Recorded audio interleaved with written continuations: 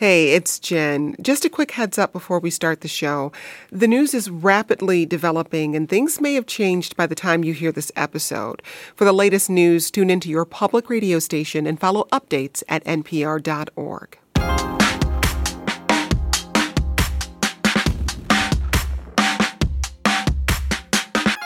This is the 1A podcast. I'm Jen White, and you're listening to the News Roundup.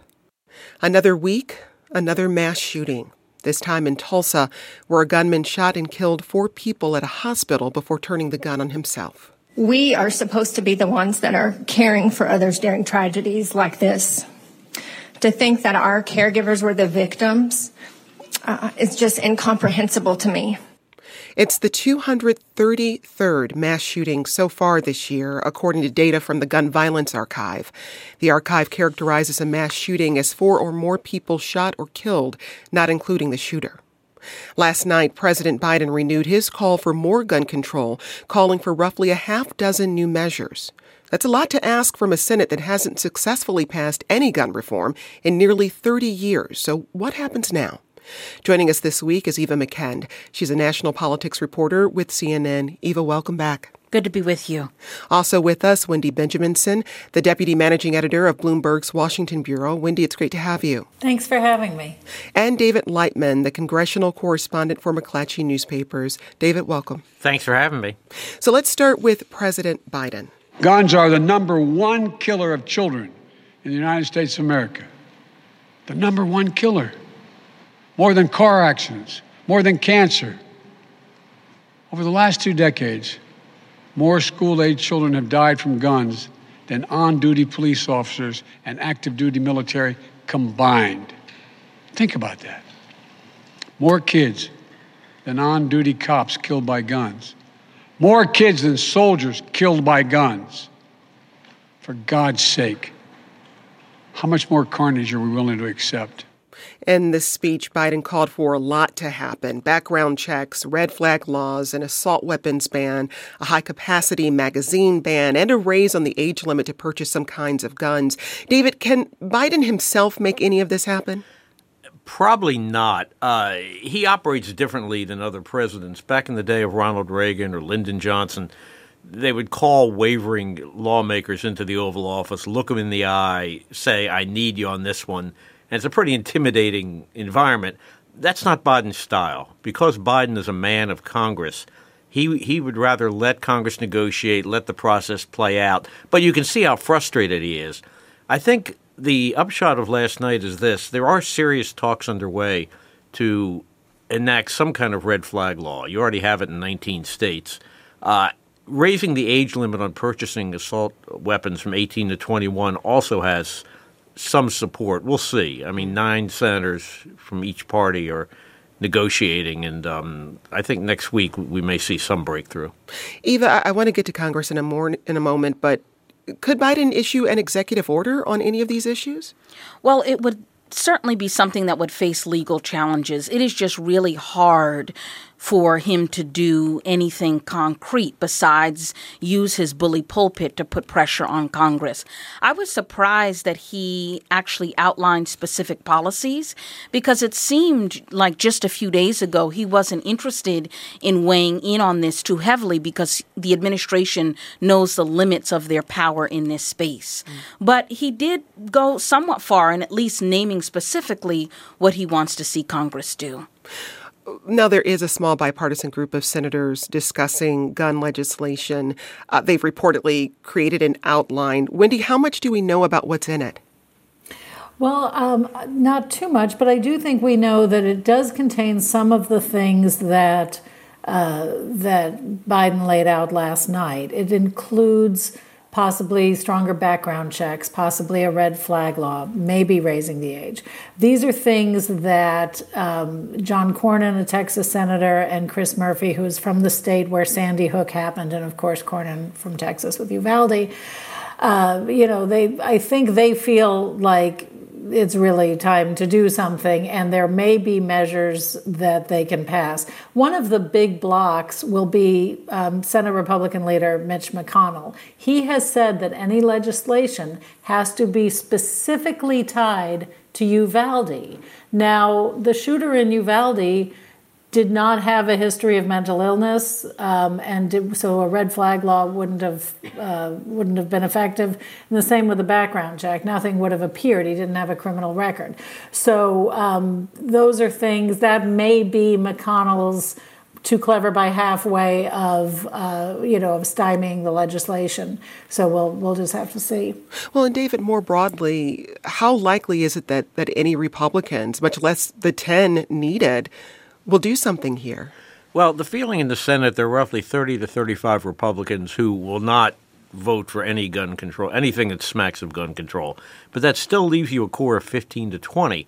So take the red flag laws, and Wendy's absolutely right. There's probably nothing a red flag law could have done. But that's something that Rick Scott, the senator from Florida, signed into law in 2018 when he was governor of Florida. And arguably, it's worked very well. Thousands of orders have been issued. So that's something they could probably buy. The problem is going to be two things. Number one, when you start getting into the weeds of this, do you give the federal court jurisdiction over this exclusively? Do you give both federal and state courts jurisdiction? Right now, it's a state court matter. You'll see next week in the House there's legislation to do both, and they're probably going to pass both. So I think they're moving in that direction, and McConnell knows how to read the room, and if he thinks the votes are there, he'll let it happen. But right now, it's sort of 51-49 that it will. We got this message from Mark, who writes, "Please stop calling it gun control. It's regulations on guns. In no other place in our government do we call regulations control. Car control, food control. Control is the opposite of freedom, and that scares people who don't trust the government." Eva, give us a sense of where the public is on this issue right now. Well, poll after poll has showed that the majority of Americans believe that the current laws are unacceptable, that a basic background check should be implemented. But, year after year, despite the public polling, are mostly Republicans in Congress just reject those measures. And I have to say, even some Democrats, Speaker Pelosi said that the House will move on an assault weapons ban. That was kind of a vague call. She didn't say what specific legislation. But there are centrist Democrats who oppose such a ban, only a few Republicans who are open to it. So for a long time, our lawmakers have not met the moment of what the public wants to see happen in this country. And Wendy, are you observing any shift in the political rhetoric among lawmakers on this issue right now? I do, but I really have to squint when I'm seeing it. I think the horror of children being slaughtered with an assault weapon might have moved the needle just a little bit. The other really crass advantage is that it happened in an election year. And as Eva correctly points out, public opinion is shifting in this. Sandy Hook happened the year right after an election. So there was 2 years for the public to sort of get over it before it would come up again, and then it didn't come up in the following election. This year we have primaries underway. We have an election looming in November. And I think there are some Republicans who can see that the public would appreciate some, to our listeners' point, some regulation over guns the way there is over an automobile. Christopher emails, modern presidents' ability to pressure Congress has been limited since Congress eliminated earmarks. Presidents have little left except the bully pulpit. And Ray tweets, Biden's speech puts him in fantasy land. Red flag laws should remain with the states. Federal courts are not a platform to handle issues designed for state and local courts. I'd love to hear you respond to those messages, David. First of all, yeah, there was an earmark ban, but this year they're back. They don't call them earmarks anymore. I can't remember. There's some new way of saying it, but yeah, they're back. Each lawmaker, I think, got 10 projects or something.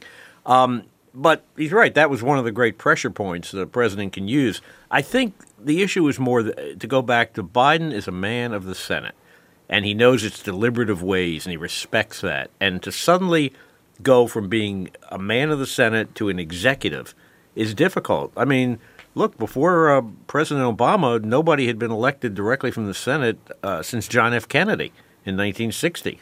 Governors often won the presidency. They're executives. So I think that may be part of the issue here. The other problem is a different kind of Senate than you had even 10, 15 years ago. It's polarized.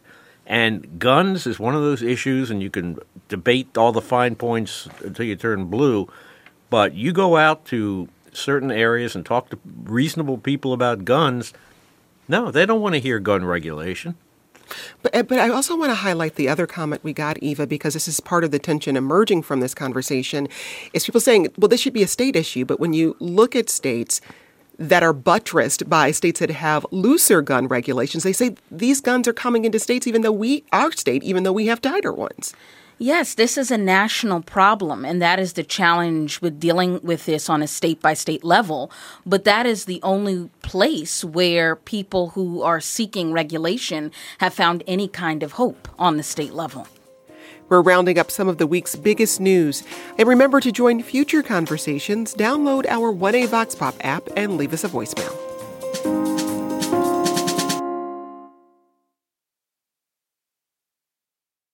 We're rounding up some of the week's biggest headlines. Let's get back to the conversation. Alice tweets, when will the press remind the public how much campaign money each politician receives from the NRA and other gun manufacturer representatives? We should mention here that in 2021, the NRA spent $4.9 million on lobbying efforts. I mean, David, talk about the money here. I'm laughing because go to McClatchydC.com, and we have a story that went up this morning at 8 o'clock, mostly about California and money. It's interesting. There's not a lot of money from either gun rights or gun regulation advocates. $1,000 here, $5,000 there. I think it was Jonah Goldberg had an excellent column the other day, and he said the power of the gun rights groups is not so much in the money they give or the money they spend on lobbying. In fact, it's not up there with health care, with defense, things like that. It's the fact that they know how to influence voters. People know how to vote with their feet in this case. But we found that the contributions are predictable. Conservative Republicans got money.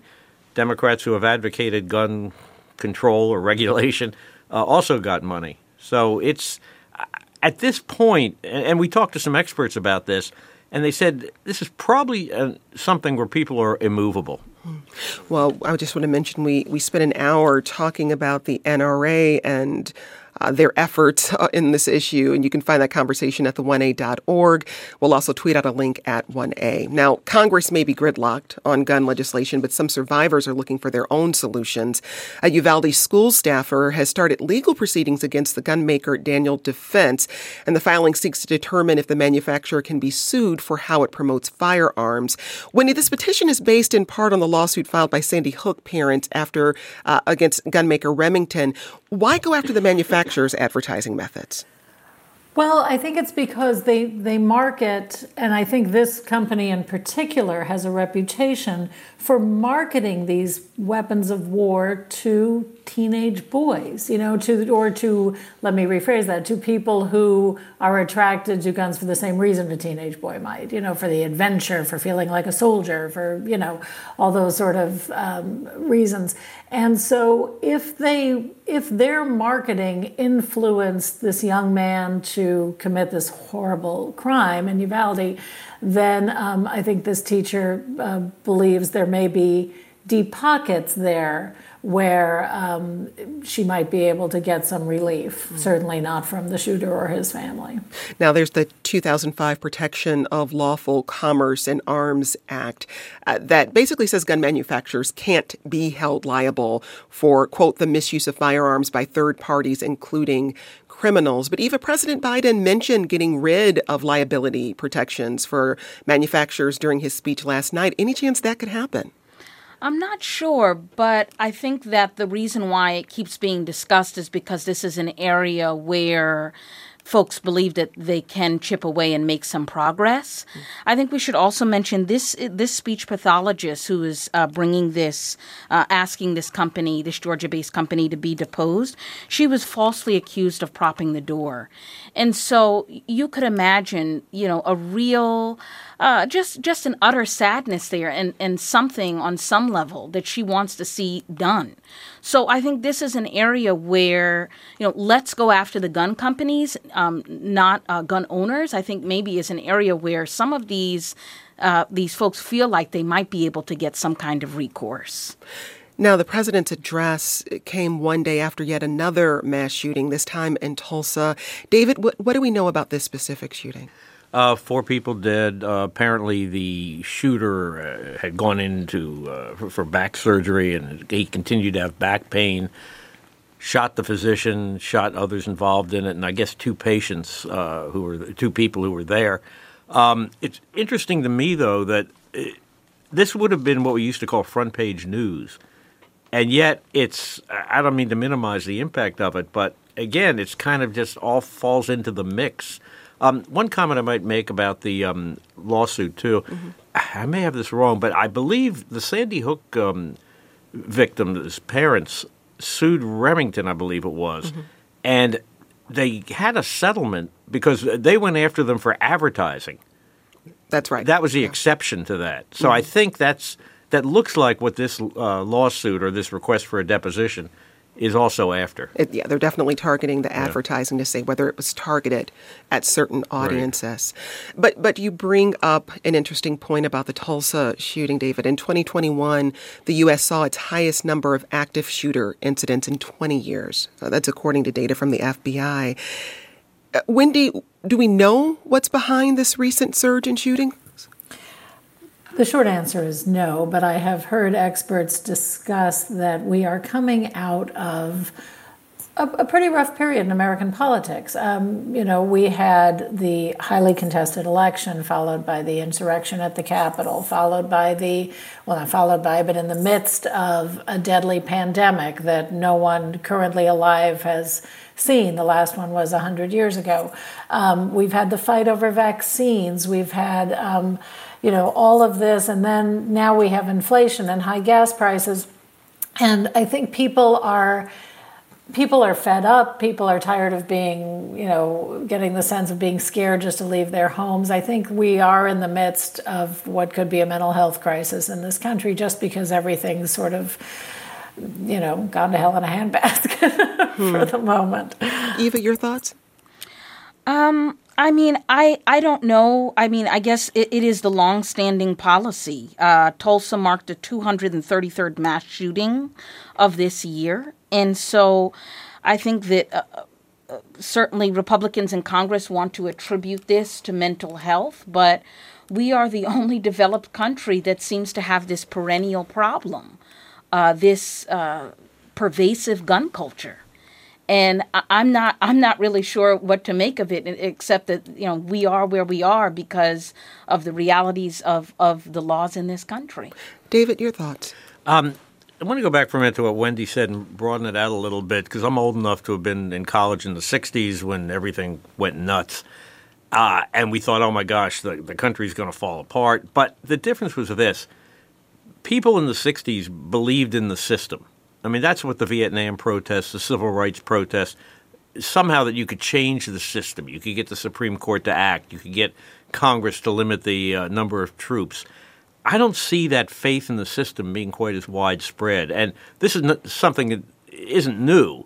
I mean, frankly, this goes back to, the 80s, 90s, whatever, and I'll leave it to the sociologists to figure that out. But I think one of the things that spurred the election of Donald Trump in 2016, he was going to break the glass. He was going to shake things up. He wasn't tied to this system. And I'm not saying somehow there's a straight line to gun violence, but it's all part of this malaise, if you will. But I think it's also important that we note that people with mental illness account for just about 4% of violent crimes and 2% of crimes involving a gun. That's from the National Alliance on Mental Health. So on mental illness, rather. So I think a lot of people would agree, yes, there is a mental health crisis in the country, but conflating that with gun violence, I think a lot of experts would say, not so fast. Atlas tweets, maybe states with strict gun laws who are next to states with little to no gun laws should follow the example of Texas's abortion law.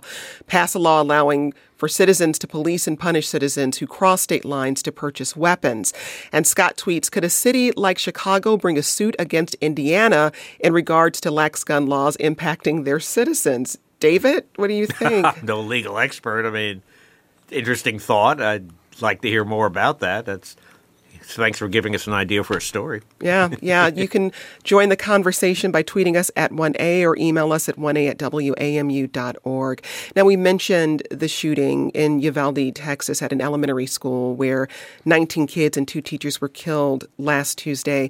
And state investigators now say the Uvalde School District Police Chief isn't speaking to them. Eva, what's happening? Yeah, so Pete Arredondo, he's the chief of the Uvalde Consolidated Independent School District. He's disputing this. He told CNN this week that he has been in regular contact with DPS, but there are new questions about who knew students were alive inside that room while officers were just outside. And did he, in his capacity, make an error by treating the active shooter situation as one where a subject had barricaded themselves away from police and there weren't still victims in the room? So there are a lot of questions for Arredondo, but I would caution against sort of just this heightened focus on him alone. There are many law enforcement agencies over this jurisdiction, so I believe that we should have questions for them all.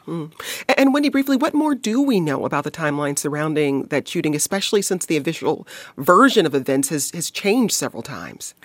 Well, it's a little hard to tell because they keep changing the timeline. I think just the other day, they had accused a teacher of propping open the door through which the shooter entered the room, and now it turns out she hired an attorney who says that that's absolutely wrong, and they've backed off from this accusation that she did close the door as the rules suggest, and the door was supposed to automatically lock, but there was some malfunction with the lock, so the door was unlocked and the shooter was able to enter the school. But there have been and there was a report in the very first hours that a school police officer was outside and exchanged gunfire with the shooter.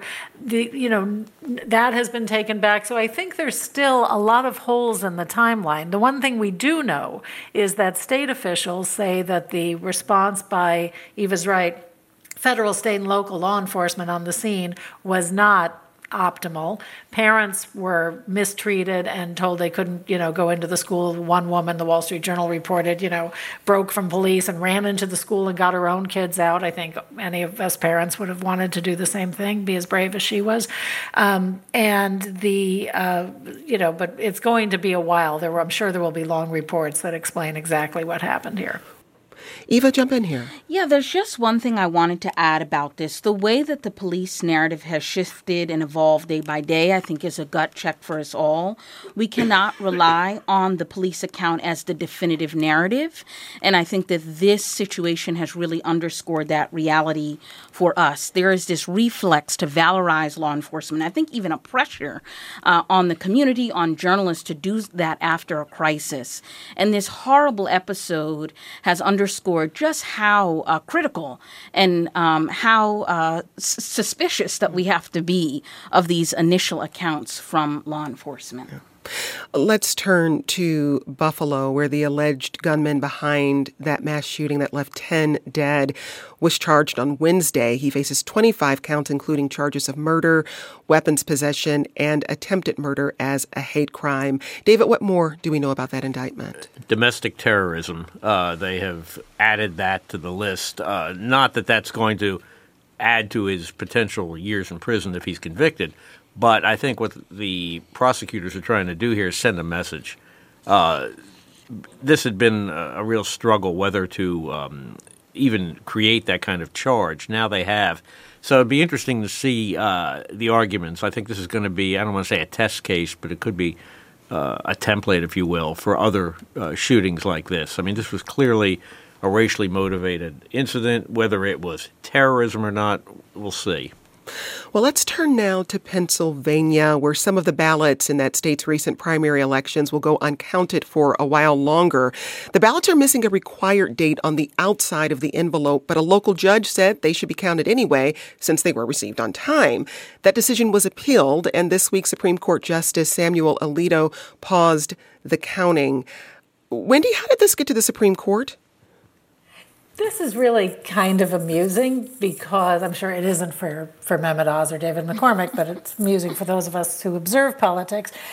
Because what we're having right now is an intra-party GOP stop the steal fight, right? There was a very, very close race between David McCormick and Mehmet Oz, the celebrity TV physician, and for the Republican nomination for the U.S. Senate from Pennsylvania. It is too close to call. And so Pennsylvania, of course, was one of those states that was at the center of the 2020 fight, partly over mail-in ballots, partly over the dates, and they changed some of the laws to, for example, require the date on the outside of the ballot, on the mail-in, on the envelope of the ballot, I should say.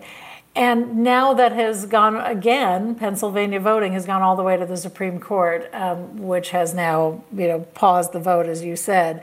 So I think, there will be this sort of debate going back and forth. Ultimately, they will have to decide whether they can count the votes.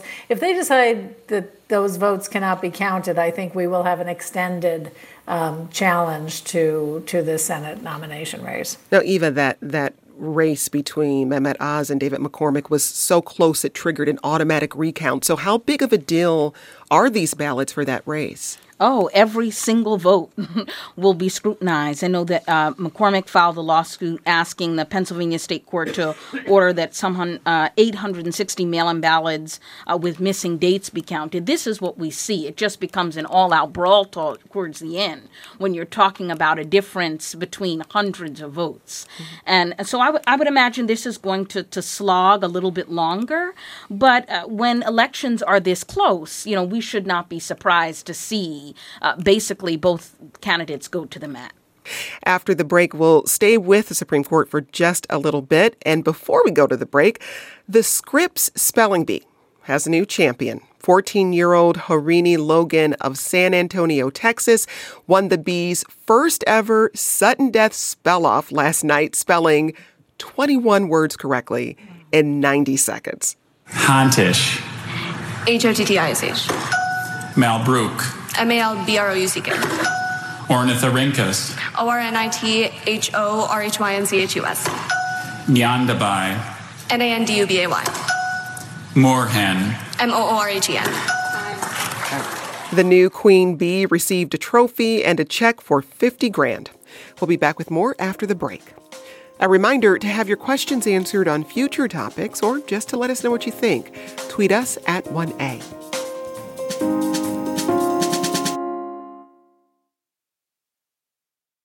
You're listening to the News Roundup. Let's get back to the conversation. Well, this week, the Supreme Court blocked a Texas law targeting social media platforms. It banned online platforms from limiting user posts based on their political views. Eva, why did the court block the law? Well, I guess the companies argue that the law violates their First Amendment rights to control what content they disseminate on their websites and platforms. I think that what was interesting to me was that this was not along the lines of how the court is made up. So both conservative and liberal justices wanted a hold on this. I think that there is this long-held argument from conservatives that these platforms discriminate against conservatives. And so that is why we saw Texas try to go after these companies. But it's not clear that they can do so legally. And so that is why we saw the court put a hold on this. And Wendy, where does the case go from here? I think now they have put a ban on the law. I think there are some other states that have similar challenges that will be examined, and it goes back to an appeals court to be adjudicated. It's sort of interesting timing, though, because this is exactly the sort of issue that Elon Musk is talking about in his pursuit of buying Twitter. If he actually does buy Twitter, you remember he wants to reopen it to anyone, to just make it, with no holds on it. So he would also probably oppose the Texas law, and of course he lives in Texas now. So, so this would be, of course he wants to open it up to everyone. Well, let's move to another story. On Tuesday, a lawyer for Hillary Clinton's 2016 presidential campaign, Michael Sussman, was acquitted of lying to the FBI. David, who is Michael Sussman and what was he accused of doing? Democratic lawyer, prominent Democratic lawyer, who is charged of lying to investigators about a potential relationship between, the Trump Tower people and the Russians. The special counsel had pursued this for years, and this was a big, big deal for Trump conservatives. It was their proof that, in fact, there was chicanery in the Clinton campaign. He was acquitted and took away a lot. Yeah. So what does that mean for that investigation? I think that's it. I'm no legal scholar, but I think that's all. Well, let's go to more court news. The battle over abortion access continues in the courts as we wait for the official decision over Roe v. Wade. And this time the fight's in Florida. Abortion rights groups have sued to stop a new 15-week ban from going into effect in the Sunshine State. Eva, what's their argument and could it pass muster with the courts? Well, certainly they are going to try. We have seen states for years try to chip away at Roe, and this legal battle sort of shift to state courts. But for more than 3 decades in Florida, these courts have interpreted a privacy position in the state provision in the state constitution to include the right of abortion. But, given the makeup of the Supreme Court, I think that many of these states are thinking, let's strike while the iron is hot and believe that these laws can survive these challenges. Anything to add, Wendy? Yes, I think that it's very interesting that the Florida state constitution protects the right to end a pregnancy. And so do the state constitutions in Alaska, Minnesota, and Montana. So these states, some of which might want to pass laws after Roe is overturned, codifying a ban on abortion or limiting bans like Florida's 15-week ban, they may face similar challenges where they have to amend their constitution in order to do that. And that would take a popular vote, I believe, and that is a tricky one. Well, let's move now to the economy, which in terms of health has been under the weather lately. Inflation continues to rise, although it's showing signs of slowing. U.S. Treasury Secretary Janet Yellen told CNN this week that she was wrong about how much inflation would become an issue this year. I think I was wrong then about the path that inflation would take. As I mentioned, there have been unanticipated and large shocks to the economy that have boosted energy and food prices and supply bottlenecks that have affected our economy badly that I at the time didn't fully understand. But we recognize that now. The Federal Reserve is taking the steps that it needs to take. It's up to them to decide what to do. And for our part, President Biden is focused on supplementing what the Fed does with actions we can take to lower the costs that Americans face. On Monday, President Biden wrote an op-ed in the Wall Street Journal on his plan to fight inflation. David, what do Yellen and Biden's statements signal for you in terms of the way the Biden administration is approaching inflation? Well, they're trying to say, look, we understand, we feel your pain, but there's very little they can do. It's in the hands of the Fed and it's in the hands of consumers. Now, I know much has been written about the Fed and how it can raise interest rates and has twice already this year and probably will again this month and next. Higher interest rates obviously dampen consumer demand, et cetera. But I think there's another thing to watch, and that is consumer confidence. There are 2 good surveys, one by the University of Michigan, one by the Conference Board out of New York. And look at that, because that tells you what consumers are thinking both today and in the future. If consumers aren't buying, then the economy falters badly. The other thing I would note is this. You get into what they call the wage price spiral, and I know economists are debating this now. Expectations. In other words, you want to buy the house now because you're worried in 6 months the price will go up. Once you get into that, as we did in the 70s, that's hard to break. Eva, your thoughts? Well, I think that it's significant that the Treasury Secretary said that she was wrong. We don't often see people in political spaces actually make that kind of concession. So I think that there is an indication that maybe initially the response to inflation was too callous and aloof. And now that they recognize that they have to, even if they can't in the immediate sense do a lot to change it, there has to be this posture of we feel your pain. We understand what the reality is to not be able to afford basic goods, services.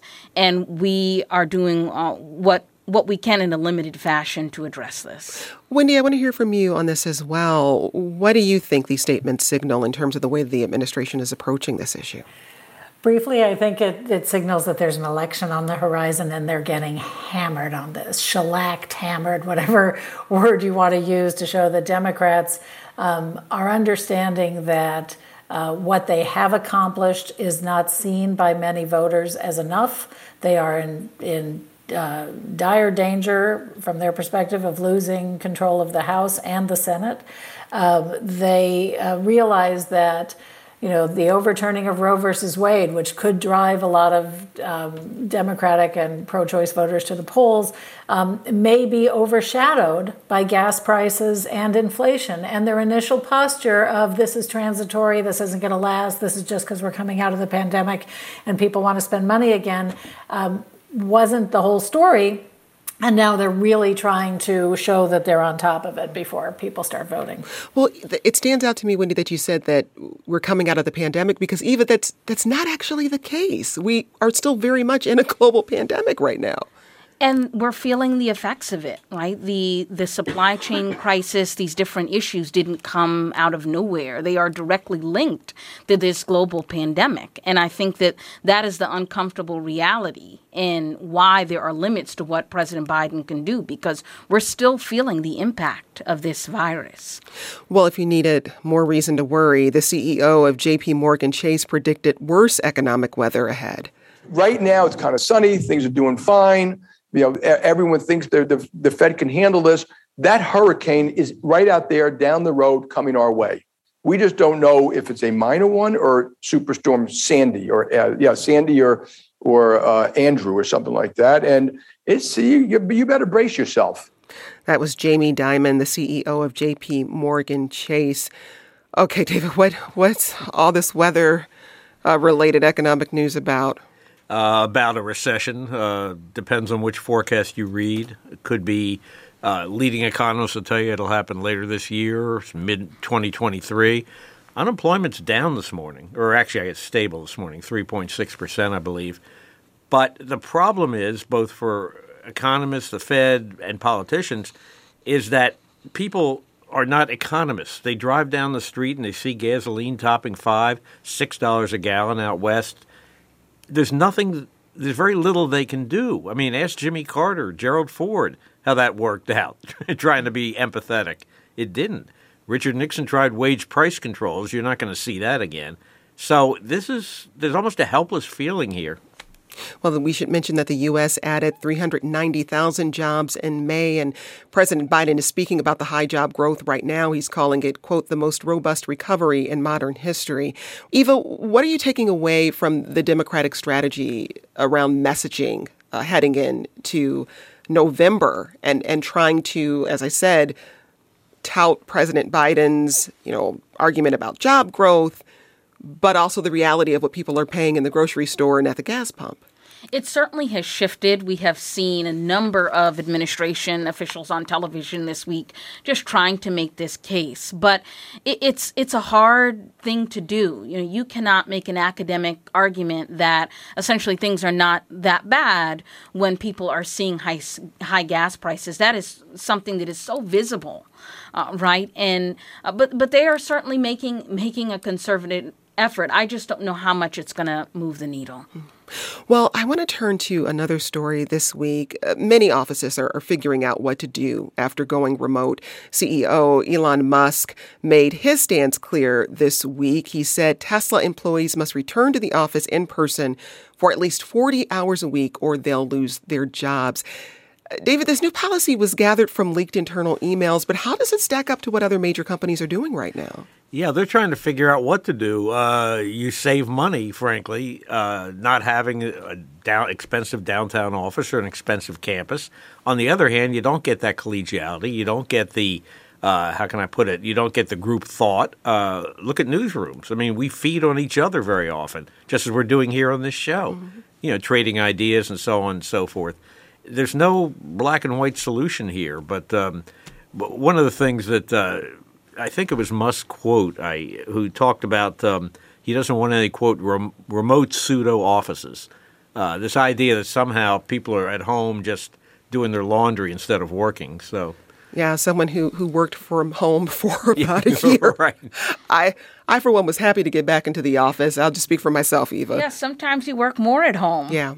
But also I would say that many companies want to be competitive, and it's much more doable maybe for a single working mom or a single working dad, right, to be able to have that flexibility from working from home. So as these companies think about the post-pandemic reality, you also want to be able to attract and retain workers. So that has to be part of the calculation as well. And I want to turn to a bit of other tech news before we wrap up. Facebook is facing a huge loss. This week, Sheryl Sandberg, the chief operating officer of Facebook's parent company, Meta, announced she's stepping down. Sandberg has been at the company for 14 years, helped grow Meta's revenue from $272 million in 2008 to nearly $118 billion in 2021. Wendy, what does this mean for the company? Well, I think it will be a huge culture shift for the company. She set herself up not only as a leader of Facebook, who was intensely loyal to Facebook and actually got herself in a little trouble over their privacy policies and things like that, but she also became sort of a corporate feminist leader. I mean, she coined that phrase "lean in," where she urged women to go to the meeting, don't be afraid to speak up, don't apologize. I mean, I think these are all things that Eva and I and you have probably thought about since she's been the COO of Facebook. So when she leaves, that leaves, Mark Zuckerberg as the main face of it. He's not as universally popular as she made herself during this time, so it'll be interesting to see what happens next. We should say that Sandberg also backtracked on some of those ideas after some major life changes herself and took a slightly different stance. We've got just about 30 seconds left here, but I'd love to hear what stories each of you are watching in the coming weeks. Eva, I'll come to you first. Well, actually, I think that the debate over gun control or gun regulation, I should say, is more nuanced than we think on the left, because I'm interested to see if some of these laws come with enhanced criminal penalties. Isn't that in contrast with some of the calls that we've seen from progressives in terms of criminal justice reform? So I'm looking in that space. David, briefly? Guns. There are many layers of this story, political, policy, et cetera, et cetera. That's the story for the next couple of days. Wendy, you get the last word here. I think it's the economy and prices. That's Wendy Benjaminson. She's the deputy managing editor of Bloomberg's Washington Bureau. Also with us today, David Lightman, the congressional correspondent for McClatchy Newspapers, and Eva McKend, a national politics reporter with CNN. Eva, David, Wendy, thanks so much. 1A's audio engineer and sound designer is Mike Kidd. He gets technical assistance from Adrian Danhauser. Aileen Humphreys is the producer and editor of 1A On Demand, and Chris Castano is our digital editor. This is the News Roundup. We'll discuss the week's biggest headlines from around the world in just a moment. You're listening to 1A.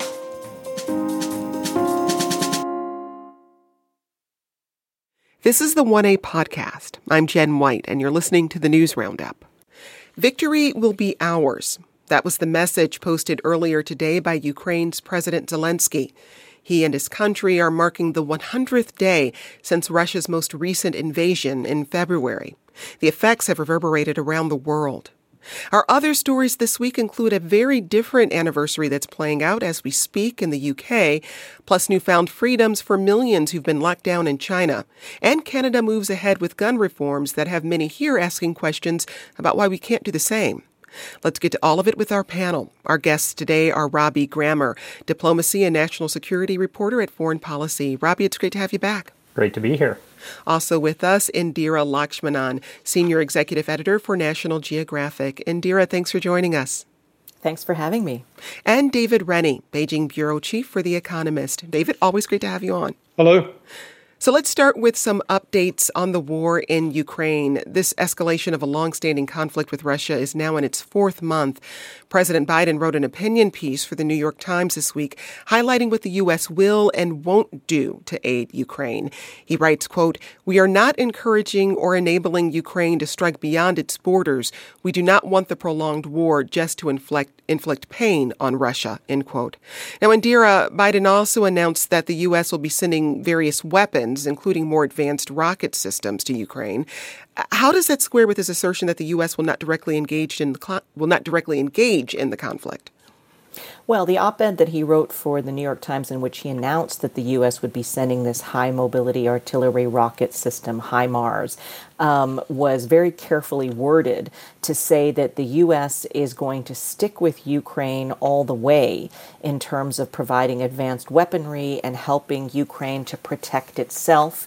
His argument was that the United States has an interest in an independent and free Ukraine and not allowing Russia to break the world order by willy-nilly invading countries. He also welcomed that Finland and Sweden had submitted their own applications for NATO membership, which shows the ways in which Putin's actions are backfiring in terms of more countries wanting to join NATO. But he also said clearly that he's not looking for a war between NATO and Russia.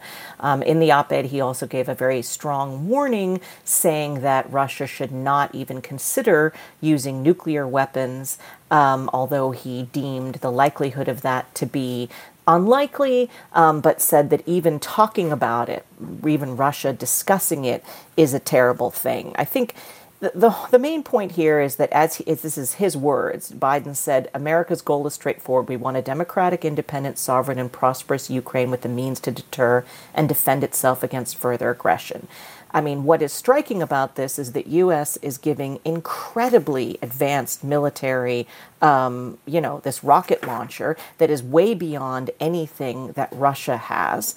And it is only owned by a few countries other than the United States. Only Jordan, UAE, Singapore, and Romania currently have it. Well, U.S. Secretary of State Antony Blinken spoke Wednesday about those weapons being sent to Ukraine. Specifically with regard to weapon systems being provided, the Ukrainians have given us assurances that they will not use these systems against targets on Russian territory. There is a strong trust bond between Ukraine and the United States, as well as with our allies and partners. I'd also say that throughout this aggression, indeed even before, President Biden was very clear with President Putin about what the United States would do if Russia proceeded with its aggression. Now, Robbie, Indira alluded to the sophistication of these weapons, these rocket systems the U.S. will be sending, but what more can you tell us? Yeah, I mean, these systems could potentially be a game changer on the battlefield. Russia's obviously faced some pretty significant and embarrassing battlefield setbacks and failures on many fronts since launching this war in late February.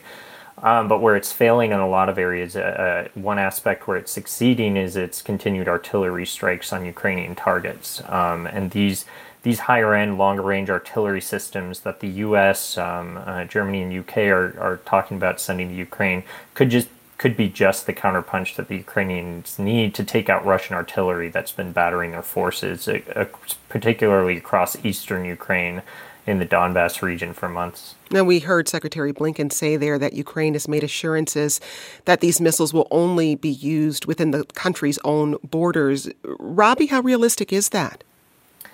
I mean, at this point, Ukraine doesn't really have a choice but to honor that agreement. I think it's clear from what Secretary Blinken said, from what Biden said, they're still very concerned that this conflict could in any way, even inadvertently, spill over into a broader NATO-Russia conflict, which neither side wants at this point. So they're taking pains to, say, while we completely back Ukraine, we're continuing to send weapons. We don't want this to be in any way the start for any wider confrontation between the West and Russia. David, Biden's $40 billion aid package to Ukraine received bipartisan support, but there were many critiques of the move as well, particularly from Republican lawmakers. What does this op-ed say about how far the U.S. is willing to go to support Ukraine?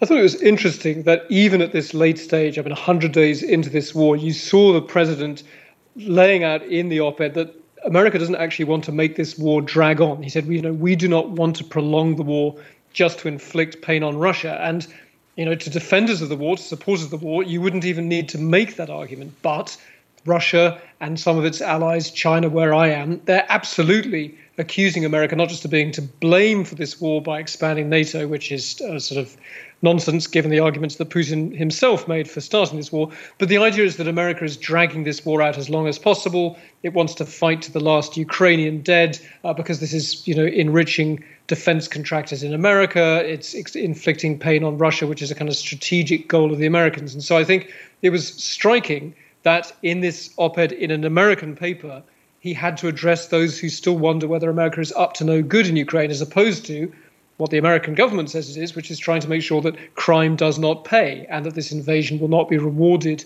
with a win. He also said that the goal is to give the Ukrainians the strongest possible position at the negotiating table when this war ends with peace talks and negotiations. So I think he was setting out the moral case for this, and that is because not only sort of pacifists on the left in America have always disliked this kind of war, you're seeing there's an isolationist streak. There is a very strong kind of Trumpian isolationist streak in the Republican Party. You saw senators like Rand Paul, famously a very isolationist figure from Kentucky, holding up this package for a very long time and then saying that he wanted to have anti-corruption investigations to make sure this money didn't go to waste. And so it's a striking sort of, I think this op-ed is an extraordinarily striking sort of vision of a moment where the president of America, the most powerful man in the world, has to make the case in his own domestic media that America is actually on the side of right and is trying to uphold the rules-based order as opposed to just taking advantage of this war.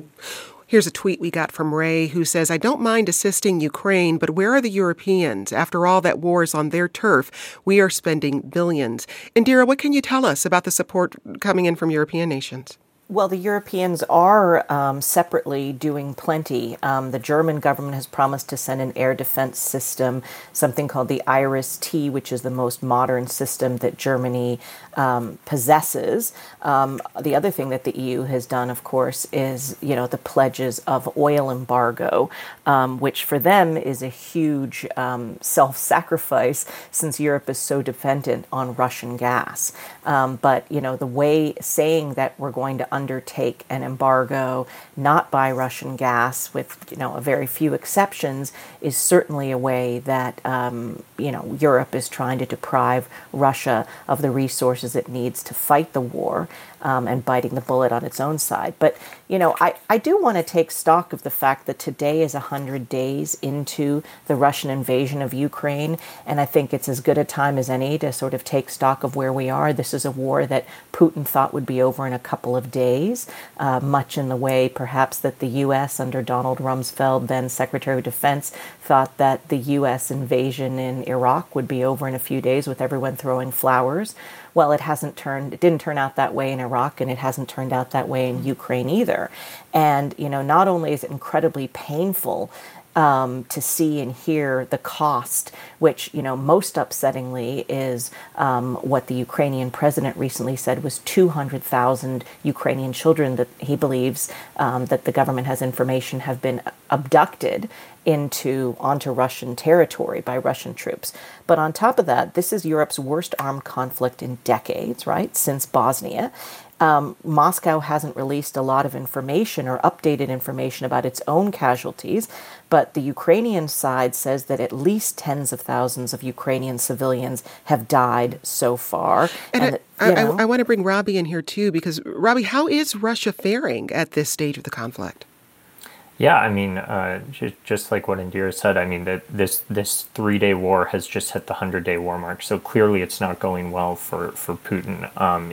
His military on paper had all the advantages, theoretically should have been able to take Kyiv and topple the government in Ukraine in a matter of days. And yet the stiff Ukrainian resistance, the effective resistance combined with the, fumbling, clumsy, ill-prepared Russian military has turned this into a drawn-out conflict that's reached the 100-day mark. I think it's clear that Putin is facing a lot more setbacks, and even the modest military gains it's made in eastern Ukraine are a far cry from its initial military objectives of basically taking the entire country. Russian forces continue gaining ground and now occupy most of the city of Severodonetsk in eastern Ukraine. David, what more do we know about this battle?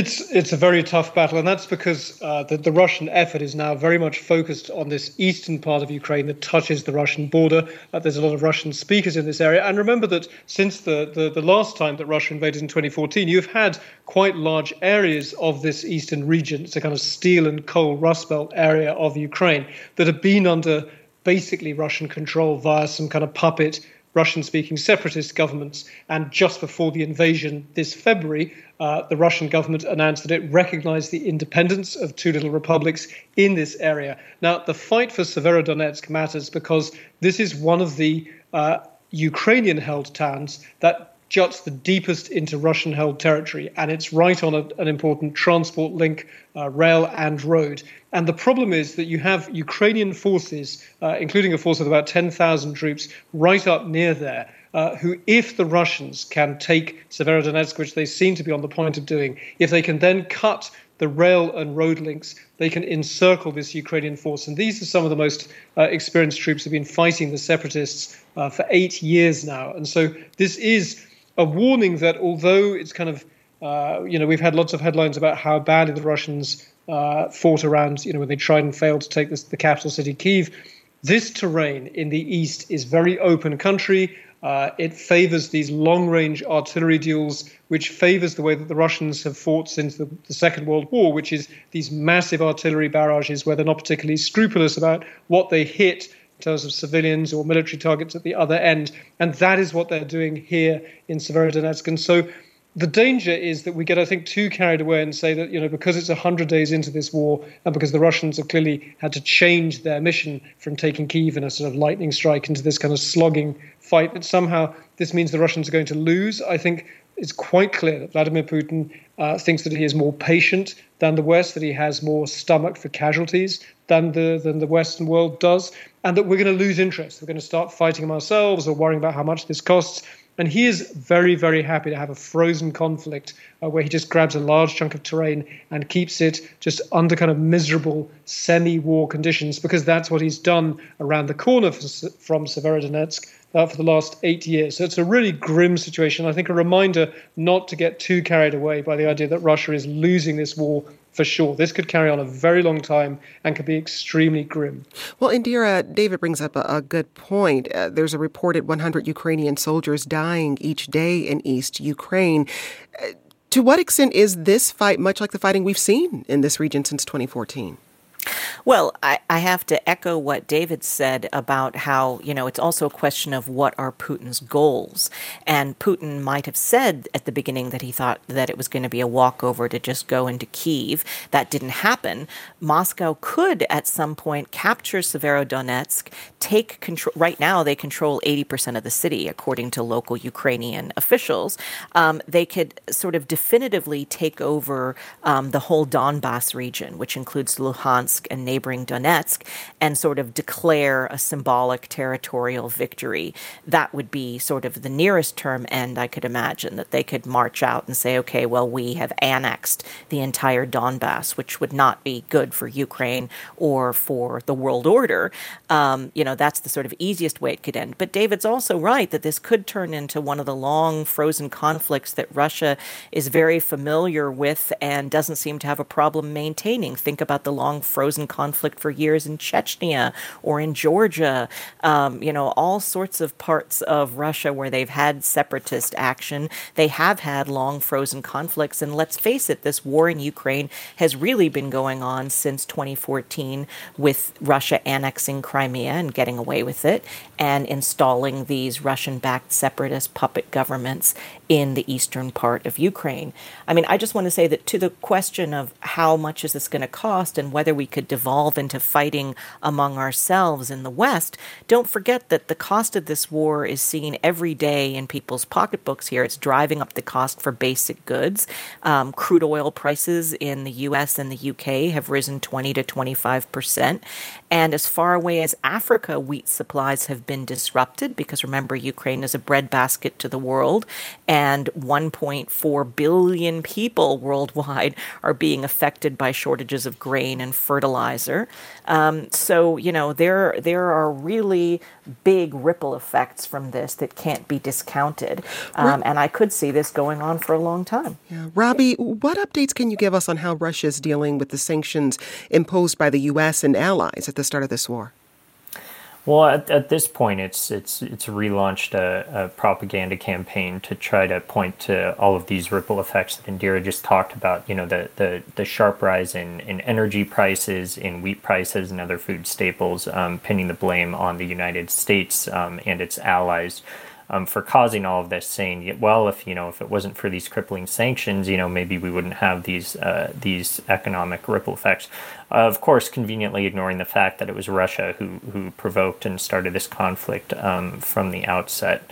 I do think what you're seeing is even beyond the United States, other countries around the world, African countries, some in the Middle East, are starting to wane a bit on broad international support for Ukraine.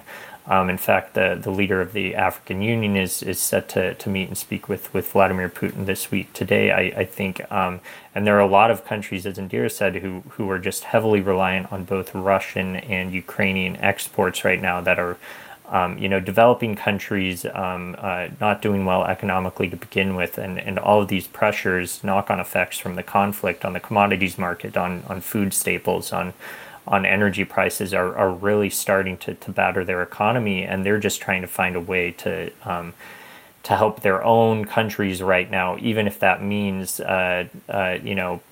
reaching out to Russia and starting to engage with them again. Well, President Zelensky accused Russia of deporting more than 200,000 children during this war. Indira, this is something you alluded to earlier. Zelensky said, and this is from a translated post on a Ukrainian government website, quote, "These are orphans from orphanages, children with parents, children separated from their families." What more do we know about these deportations and what's happening with these children? Well, first of all, I'd like to say that I don't think we should be using the word deportation because this is abduction.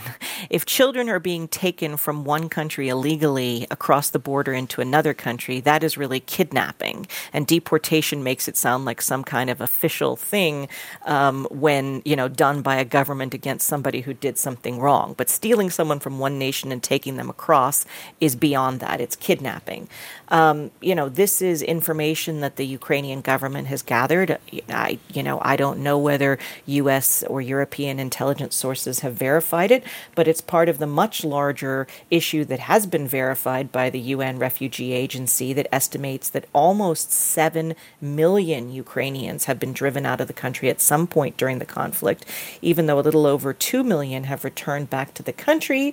That's still a significant number, and over 7 million people are internally displaced. So this has had a huge and terrible humanitarian impact, and the stealing of children across the border would be just one of alleged horrible atrocities and war crimes committed by the Russians that, again, it would take international authorities to verify, but that early reports are suggesting have happened, including using rape as a war crime and other war crimes.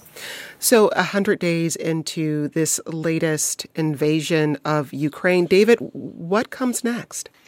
Well, there's clearly the campaign on the ground and these new weapons that the Americans are offering, among others. It's going to take several weeks for the troops to be trained to use them. The idea of these more sort of long-range weapons is to try and let them stand further away. In an artillery duel, the further you are away, if you have the longer-range weapon, you should be a bit safer because the Ukrainians have the smaller army. The Russians have many more men. Yes, they've had a bad fight. They've been losing people at a terrifying rate, but they do fundamentally have the bigger, stronger army, and they could try and keep dragging this out militarily for a long time. There's also a political and diplomatic piece. So the listener who made the point about, are the Americans the only people paying for weapons? What about the Europeans? There's another part of Europe that we need to think about in terms of the politics, which is there are now millions of refugees in Europe. That's not true in America. It's Europeans in many places in Central Europe, in Germany, whose gas in the winter to keep their homes warm, to power their factories, comes from Russia. That's a major risk that the American public doesn't face. So yes, America is being generous with all of these billions of dollars of weapons, but there is a European political risk here for European governments who to date have been remarkably united in standing up to Vladimir Putin. We've seen, traditionally rather kind of soft governments on Russia, like the German government in particular, are becoming much more hawkish, increasing defense spending, really, changing the way that they get gas from Russia over the medium term. But the costs are very high. And if there's a massive energy crisis next winter, if it becomes too expensive to heat your home in Europe, if there are refugees in the streets of European cities, that is going to be a massive political headache for elected governments in Europe. And that's what Vladimir Putin is betting on. He is already seeing some opposition parties, pro-Russian opposition parties on the far left, far right, in places like Italy, in places like France, in places like Germany, saying, we should have peace now. It's time to stop this awful war. Let's have peace. And their price for peace is to hand over chunks of Ukrainian territory to Vladimir Putin to buy him off. You then have on the other side the US, the UK, former communist bloc countries saying, if you reward Vladimir Putin for this criminal invasion, you are going to be making him think that crime pays, and you will have to worry about him doing it again somewhere else. And so there is a real test coming up, not just a military test in Ukraine, but a massive political and diplomatic test of whether the West can stay united if this is no longer 100 days, but a year or 2 years or 3 years. And Vladimir Putin is betting that we will not stay united. While lawmakers here debate new legislation restricting access to firearms, our northern neighbor is moving ahead with its own plan. On Monday, Canadian Prime Minister Justin Trudeau announced a plan to limit access to handguns across the country. Other than using firearms for sport shooting and hunting, there is no reason anyone in Canada should need guns in their everyday lives. What this means is that it will no longer be possible to buy, sell, transfer, or import handguns anywhere in Canada. In other words, we're capping the market for handguns. Prime Minister Trudeau alluded to the shootings in Uvalde, Texas, and Buffalo, New York in his speech. He said, quote, we need only look south of the border to know that if we do not take action firmly and rapidly, it gets worse and worse and more difficult to counter, end quote. Robbie, what are the details of this new proposal, which go beyond just limiting access to handguns?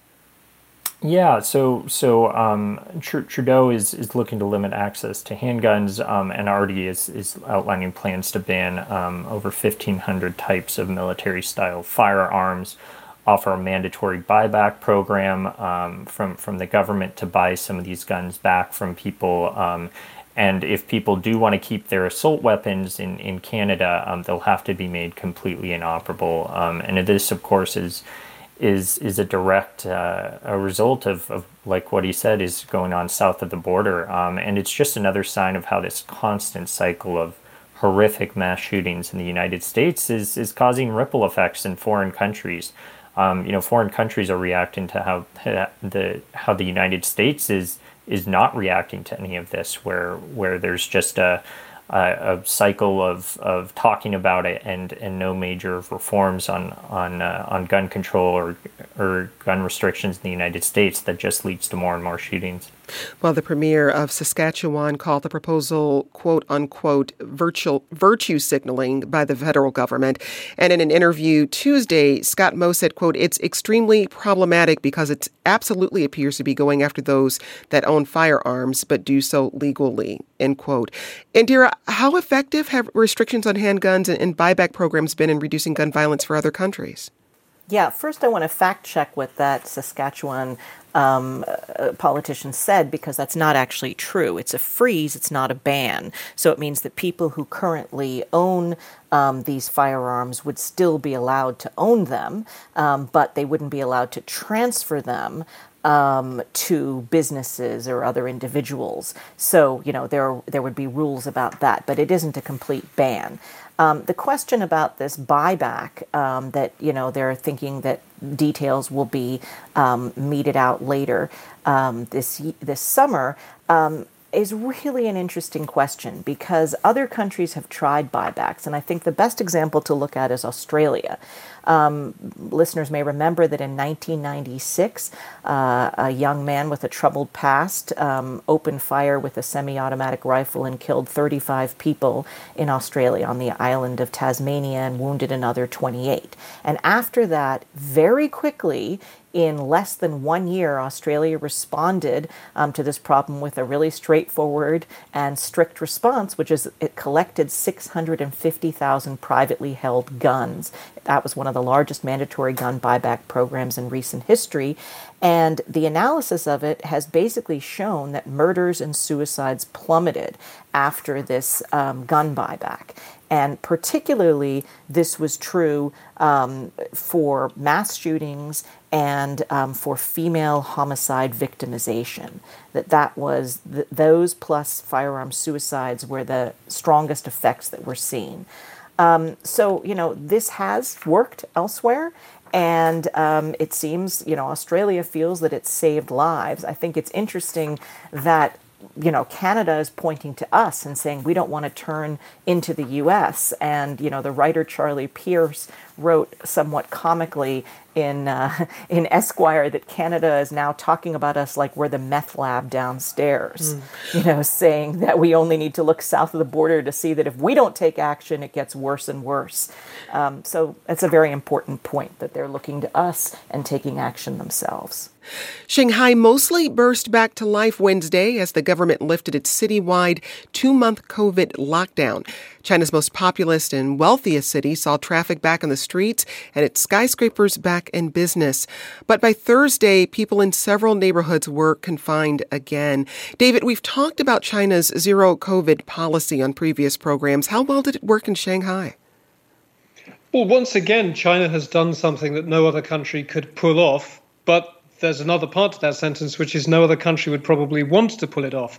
China has, sacrificed extraordinary amounts. Individual Chinese in Shanghai, as you say, a city of 25 million people, many of them have spent 2 months basically indoors, coming out, sometimes spending weeks and weeks without leaving their apartments, but all coming out just to get a COVID test and going straight back indoors again, at times without enough food, without fresh fruit and vegetables to eat. I mean, it has been absolutely miserable. So we saw these really cheering scenes of people having picnics on the riverbank, at the Huangpu, going to the sort of the main shopping districts, just kind of out with their families, enjoying. It's actually a public holiday here today for Dragon Boat Festival. So people enjoying the kind of the summer sunshine and just the chance to get out and see the sky.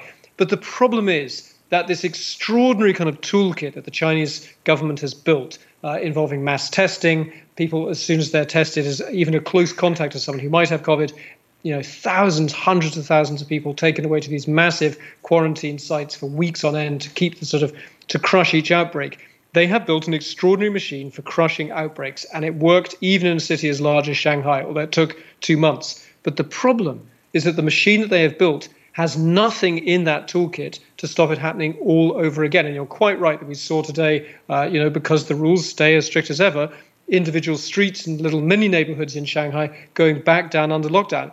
I'm sitting in Beijing here, it's late at night here, but, we're in a sort of weird semi-lockdown. Restaurants aren't open. A lot of shops only opened yesterday. We have to get tested every other day. You can't leave Beijing at all easily without, the risk of being quarantined when you get out somewhere else. So It's an extraordinary price that they are paying. And why are they paying it? It's because they know that they have not vaccinated their old people well enough. Their hospital system is weak and they don't have great vaccines. They only have old-fashioned vaccines.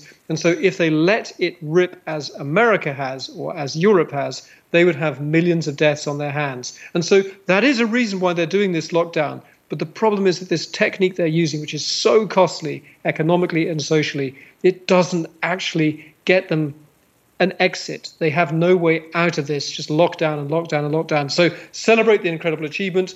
Cheer for the poor Shanghaiers who have spent 2 months locked indoors, who are now out seeing the sun. But it could happen all over again. Well, let's hear from one resident in Shanghai. He calls himself Elvis, and he spoke to the YouTube channel Memos to the Future.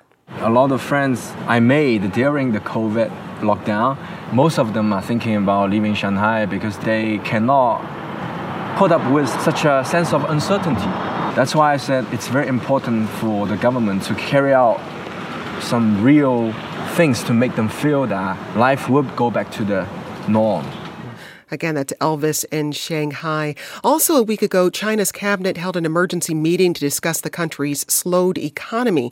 The Chinese government says more than 100,000 people took part in the conference. Indira, what impact have these severe lockdowns had on the Chinese economy, and how much is that affecting the global economy? Yeah, it's been a huge impact on both. And as David said, this zero COVID policy has certainly saved a lot of lives, no question about it. I think it's partly also a national pride thing that China, which is blamed for, having COVID having started in China, in the city of Wuhan, doesn't want the shame, and doesn't want, millions of its citizens to die the way that more than 1 million Americans have died. It doesn't want to take the blame for that either.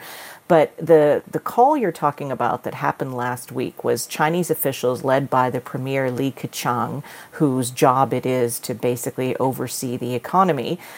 His cabinet held this incredible emergency meeting with more than 100,000 participants from local and provincial and city council levels.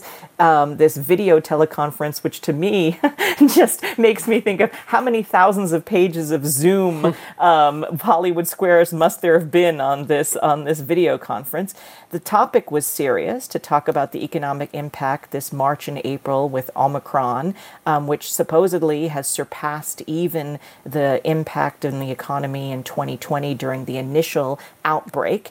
Li Keqiang unveiled 33 new economic measures, including increasing tax refunds, extending loans to small businesses, providing emergency loans to the aviation industry, and other things. But the fact is that with more than 30 cities under full or partial lockdown, which impacts more than 200 million people nationwide, many companies have been forced to suspend operations, international and Chinese companies. And this is affecting the supply chain all the way to the United States and other places that depend on Chinese exports. And don't forget that, UBS, the Swiss bank, has dropped its forecast for Chinese growth to just 3% this year. And the economy had not slowed that much since 1990 in the past 40 years. So this would be a major hit on the Chinese economy. David, how are Chinese officials talking about the economy within the country?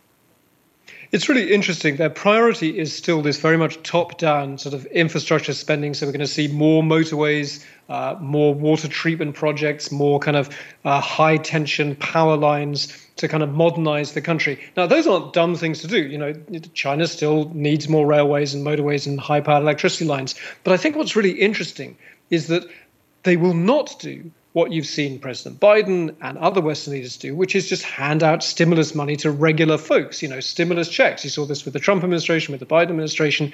That idea of kind of maybe we just need to give like a bit of money to each family so they can go and buy what they choose. In China, this supposedly communist country, and in many ways it is a communist country, they talk about, no, that would make people lazy, because if we give them money without them having to work for it, that will make them addicted to welfare. And so the supreme leader here, Xi Jinping, actually gave a speech the other day in which he used this phrase he's used before about, we have no interest in introducing welfareism.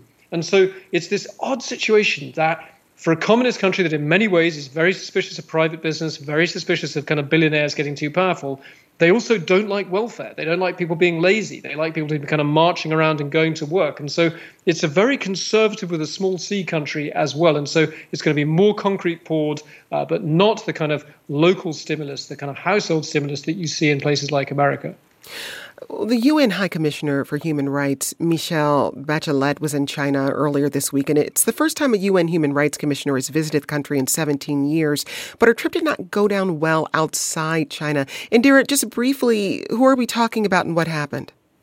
Yeah, I'm glad you brought this up because Michelle Bachelet, who is the top UN human rights official, is also the former president of Chile. And I lived in Chile during the transition from Pinochet to democracy, from military rule to democracy, working for NPR, in fact, and others. And it's stunning to me to see Michelle Bachelet take this trip. She herself was the daughter of someone who was, basically tortured and taken out by the Pinochet regime. And she was seen as a great democratic leader in the period that followed military rule. Here she is going into China, visiting Xinjiang, which is this Western Turkic part of China, where a 2019 UN assessment found that 1 million, mostly Muslim Uyghur citizens of China had been held in detention camps. And, a lot of critics have said she's essentially whitewashing China's actions by adopting Beijing's language.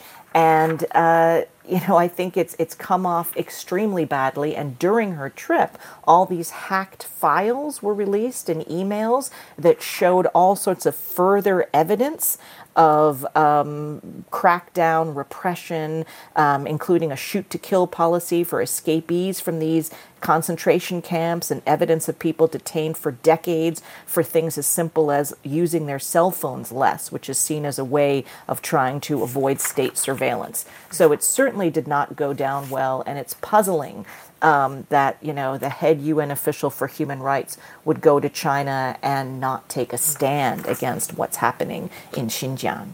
Well, let's move on now to Cuba. It's now easier for Americans to travel to the island. The Biden administration lifted flight restrictions that were established under former President Donald Trump. Secretary of State Antony Blinken sent a letter to the Transportation Department on Tuesday asking it to revoke that order, and the agency followed through Wednesday. Robbie, how could lifting of flight restrictions to cities other than Havana impact Cuba's tourist-dependent economy? Well, it's obviously a win for Cuba's tourism economy since Trump restricted and then effectively halted all flights to Cuba back in 2020.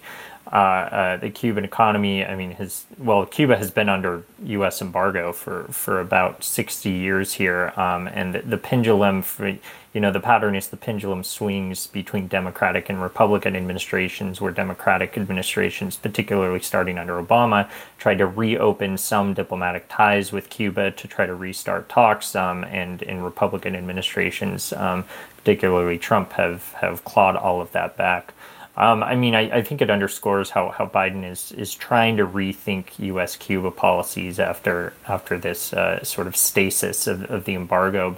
But he's going to get hammered by the Republicans, particularly in the key swing state of Florida, where a majority of Cuban American diaspora lives, for basically helping enrich the Cuban government, because the government relies on the tourism industry, on remittances for families there to prop up its government, suppress its people, and also support the embattled government in Venezuela right now.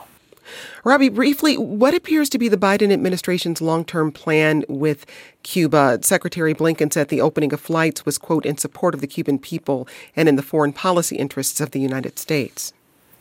It seems like the Biden administration is not at this point trying some dramatic reappraisal of U.S.-Cuba relations to completely open open diplomatic ties with Cuba again. But what they are doing is incrementally trying to pull back some of the hardline Trump administration policies. Ending this prohibition on airlines. There's also a push to lift restrictions on money that immigrants can send as family, and reinstate this program where families in the U.S. can apply for their families in Cuba to go on parole and allow them to come back to the U.S. It appears that the administration is trying to start some of these soft power diplomatic linkages with the Cuban people in a way to start a conversation with the Cuban government. But like I said, if there's the Republicans gain a lot of ground in the midterms or in 2024, if they take the White House again, I think you'll see a lot of this be reversed again, the reversal of the Trump reversals, so to speak, and we'll be back to square one here. Well, let's wrap things up today with a party. Celebrations are underway throughout the UK as the country raises a glass to their longest-serving monarch.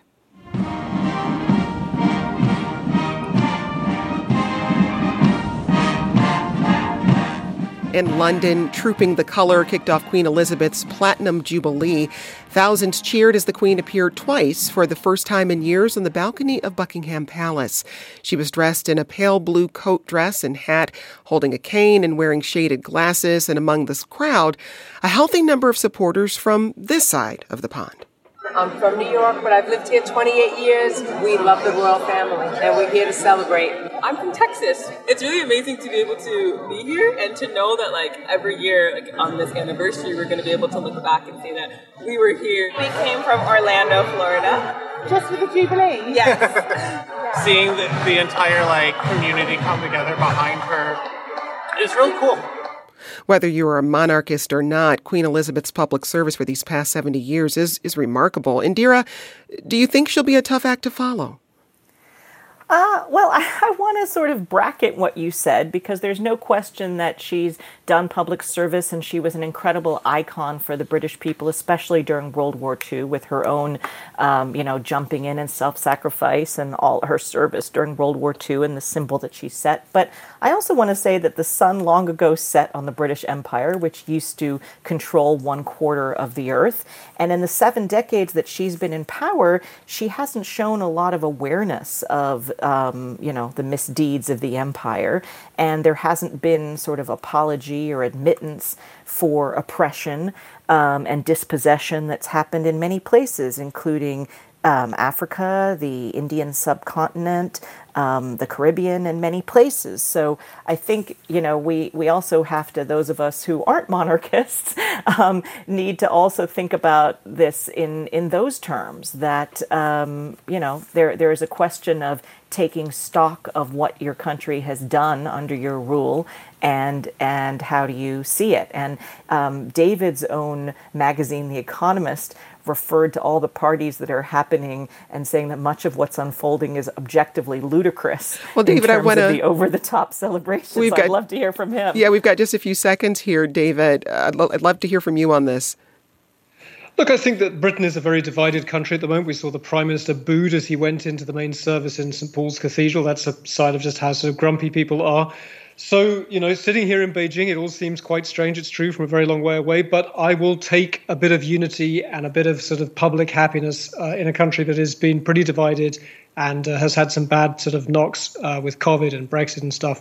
So I'm not sort of scowling. I'm not actually waving a Union Jack, because I'd probably be arrested by the Chinese police if I did. But I'm cheering them on from a long way away.